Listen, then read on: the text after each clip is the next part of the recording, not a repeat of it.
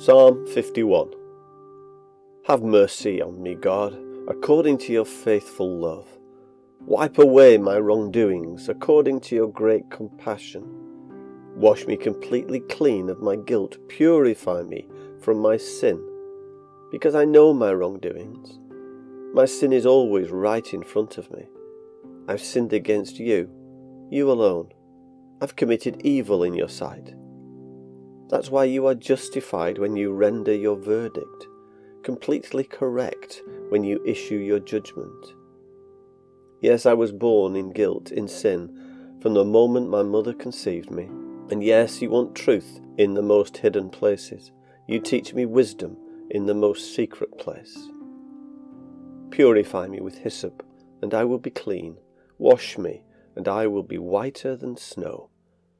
Let me hear joy and celebration again. Let the bones you crushed rejoice once more. Hide your face from my sins. Wipe away all my guilty deeds. Create a clean heart for me, God.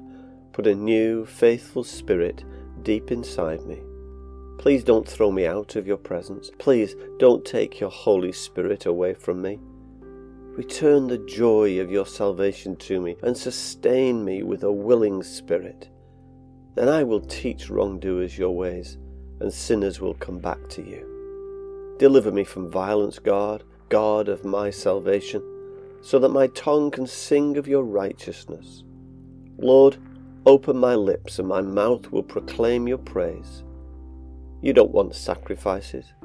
If I gave an entirely burned offering, you wouldn't be pleased.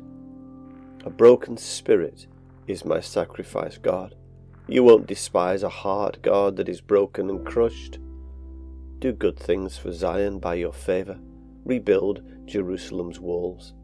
Then you will again want sacrifices of righteousness, entirely burned offerings and complete offerings. Then bulls will again be sacrificed on your altar.